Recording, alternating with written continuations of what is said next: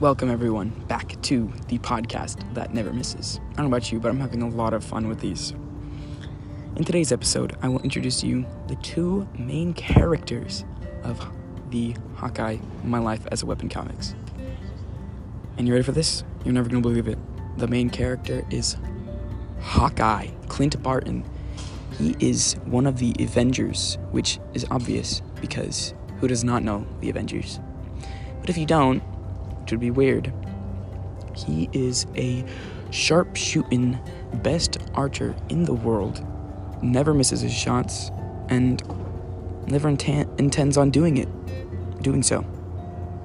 The next main character is his rival in skill, but partner in crime, well, I guess fighting crime, is Kate Bishop.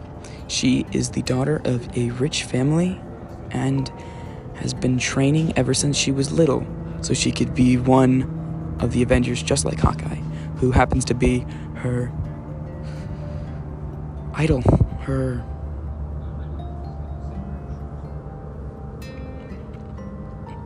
I can't think of the word, but you know what I'm trying to say, right?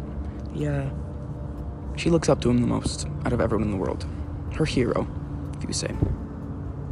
Thank you all for listening, and I hope you listen more as I continue telling you more in the coming episodes. Thank you.